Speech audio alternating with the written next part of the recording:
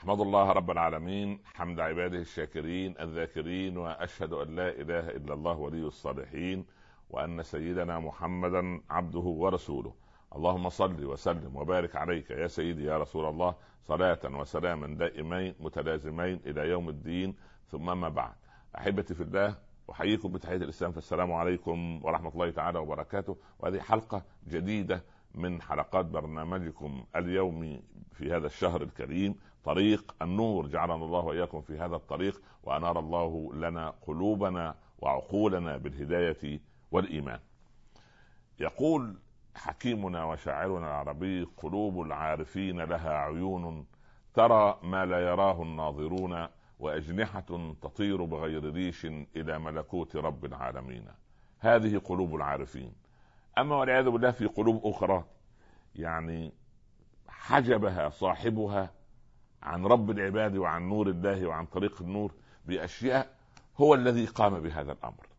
لكن العلماء علمونا، وأنا أستطيع أن أوجز حجاب القلب. كيف يحجب القلب عن الله؟ في ناس تذهب إلى صلاة التراويح مثلا، الناس تبكي وهو لا يبكي، الناس تخشع وهو لا يخشع، الناس تطيل السجود وهو متضايق، الناس تذهب إلى مجلس العلم تريد أن لا ينتهي، الرجل يقرأ صوته جميل في القرآن، بجزء من القرآن يتمنى المستمع أن يجعلها جزئين، وفي واحد يقرأ من الآيتين يقول يا ستار يا رب ما له يطيل كده، احنا سبحان. طب لماذا؟ تحجب القلوب بأمور ثلاثة: الفرح بالموجود، والحزن على المفقود، والفرح بالمدح.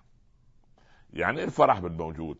الواحد يعني اول ما يوجد عنده المال، يعني زي يقول ايه، فاما الانسان كما قال ربنا: فاما الانسان اذا ما ابتلاه ربه فاكرمه ونعمه فيقول ربي اكرمن، واما اذا ما ابتلاه فقدر عليه رزقه، يعني ضيق عليه الرزق، فيقول ربي اهانا. اذا بالقرآن يقول لنا كلا، الله عز وجل كلا، يعني ليس توسعة الرزق على انسان هذا دليل اكرام من الله للعبد، وليس تضييق الرزق على فلان دليل على اهانة الله عز وجل للعبد. بالعكس، خزائن الله ملأى.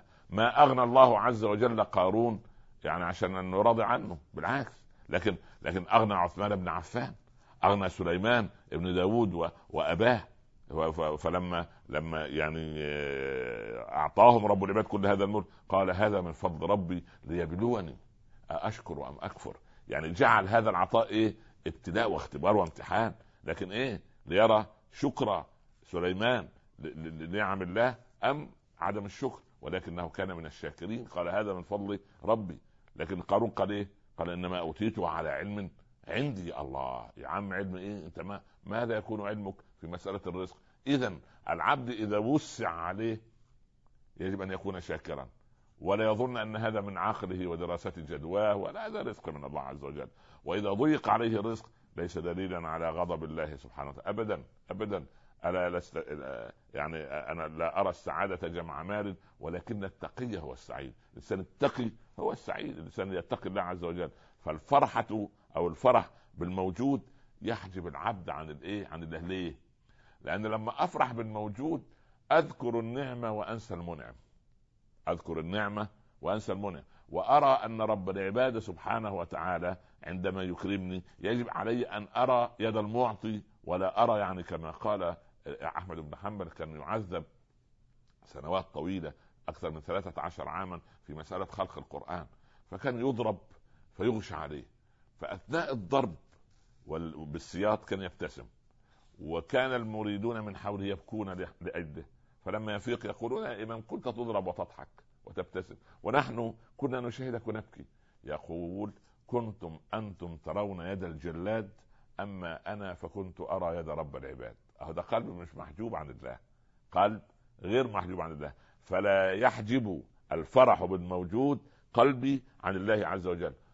ويجب ألا أحزن على المفقود. الإنسان لما يفتقد وظيفة يحزن، يفقد ابن يحزن، يفقد دار يحزن، يفقد إدارة معينة كان يتمنى أن يولى فيها أو كرسي معين، عندئذ هذا يحجبني عن الله عز وجل. يجب ألا أفرح بالموجود، وإنما أرى يد الله فيها في النعمة يعني.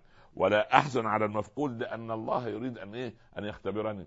الامر الثالث اللي يخلي القلب محجوب عن الله عز وجل والعياذ بالله ان افرح بالمدح. لما الناس يمدحوني والله ما شاء الله عليك، انت عبقري، انت ذكي، انت اذكى الناس، انت الزميله تقول لزميلتها انت اجمل خلق الله، كل هذا المدح للاسف يجعل الانسان مغرورا. يا اخي والله بالعكس، يعني سبحان الله العظيم. الحجاج كان في زمن الحجاج شويه شباب قاعدين مع بعض يتحدثوا، يقول انا ابن قائد الشرطه، والتاني يقول وانا ابن الوزير الفلاني، والتالت يقول وانا ابن الرجل الثري الفلاني. ولد مسكين وسطهم بس متعلم بين حلقات العلماء، متعلم العلم الحقيقي. قال وانا ابن الرجل الذي امر الله الملائكه ان تسجد له.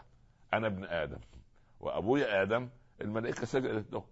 فشوف العز الذي بحث عن العز الاكبر. انا ابويا الله عز وجل امر الاسجود لادم فسجدوا، انا ابن هذا الرجل. هكذا العبد لما يكون واثق من فضل الله سبحانه وتعالى، واثق من رحمه الله. اذا الامور الثلاثه التي تحجب العبد عن ربه وتحجب قلب العبد عن الله عز وجل. اول شيء افرح بالموجود. الفرح غير مذموم، يعني هو مش مذموم الفرح، ولكن الفرح اللي ينسيني شكر الله. قال قوم قارون آل قارون له إذ قال له قومه لا تفرح إن الله لا يحب الفرحين. يعني ربنا لا يحب الفرح؟ لا، الله يحب الإنسان الذي يفرح فيشكر. لكن الفرح هنا المذموم هو الفرح بالنعمة ونسيان المنعم. أفرح بالنعمة وأنسى جانب. من الذي أعطاني هذا المال؟ الله. من الذي ولاني هذه الوظيفة؟ الله. من الذي وسع علي؟ الله. من اللي شاف ولدي؟ الله. يبقى أفرح بالمنعم عندما أكرمني بنعمته، لكن أفرح بالنعمة وأنسى المنعم، هذا هو الفرح المذموم. لا تفرح إن الله لا يحب الفرحين. هكذا حذر قوم قارون من ألا يكون من هؤلاء، لأن الإنسان عندما يفرح المؤمن يعني بذلك فليفرح هو خير مما يجمعون. أفرح بالإيمان، أفرح بالولد الصالح، أفرح بالزوجة الطيبة، أفرح بقراءة القرآن، أفرح بحفظ البقرة، أفرح بالصيام وبطاعة لله، وبأن قلبي رقيق في الصلاة وأذهب إلى الصلاة. هكذا هذه الفرحة الحقيقية. أما أن أفرح بالموجود وأنسى الموجد سبحانه وتعالى، هذا حاجب من الذي يحجب قلبي عن الله. ثم أحزن على المفقود. لما المفقود يعني سبحان الله العظيم، الناس اللي بيتولوا إدارات معينة ويقالوا فجأة يحزنوا. ليه؟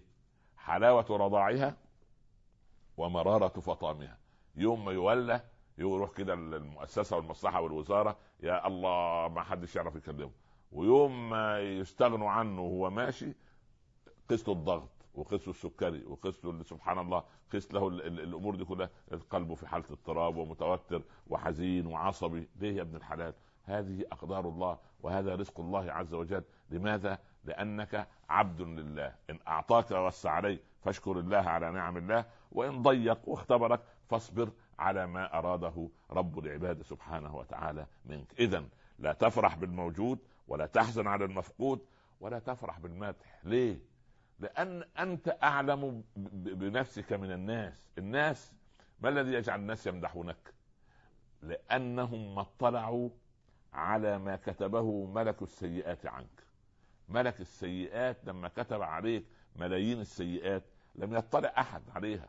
ولو اطلع واحد منا على ما كتبه ملك السيئات لأخيه، والله ما احترم بعضنا بعضا وما أجل بعضنا بعضا. ولو كانت للذنوب رائحة لما جلس مؤمن بجوار مؤمن. انت جالس جنب ناس لابسه لبس نظيف ومطيبه ومعطره ظاهريا، لكنه والعياذ بالله اكل حقوق الناس وظالم ومتعدي الحدود، وربما سكير خمر، وربما لا يصلي، وربما لا يتقي الله، وربما معذب والعياذ بالله زوجته وابنائه وظالم لحقوقهم، واخذ حقوق اخواته البنات في ارض وفي بنايات وعقارات، ونسال الله السلامه. هذا الانسان وجب علينا ان ننصحه وأن نأخذ بيده. لكن لو أن الله جعل للذنوب رائحة، بالله عليك هل يجل بعضنا بعضا؟ هل يحترم بعضنا بعضا؟ هل يقدر بعضنا بعضا؟ فاشكر من ستر لا من شكر. الناس يشكرون ويمدحون، لا تشكر من مدح، لا، أشكر الله الذي ستر عيوبك عني، وأنا أشكر الله وأحمده أن ستر عيوبي عنك. وبقدر هذا الستر يجل بعضنا بعضا.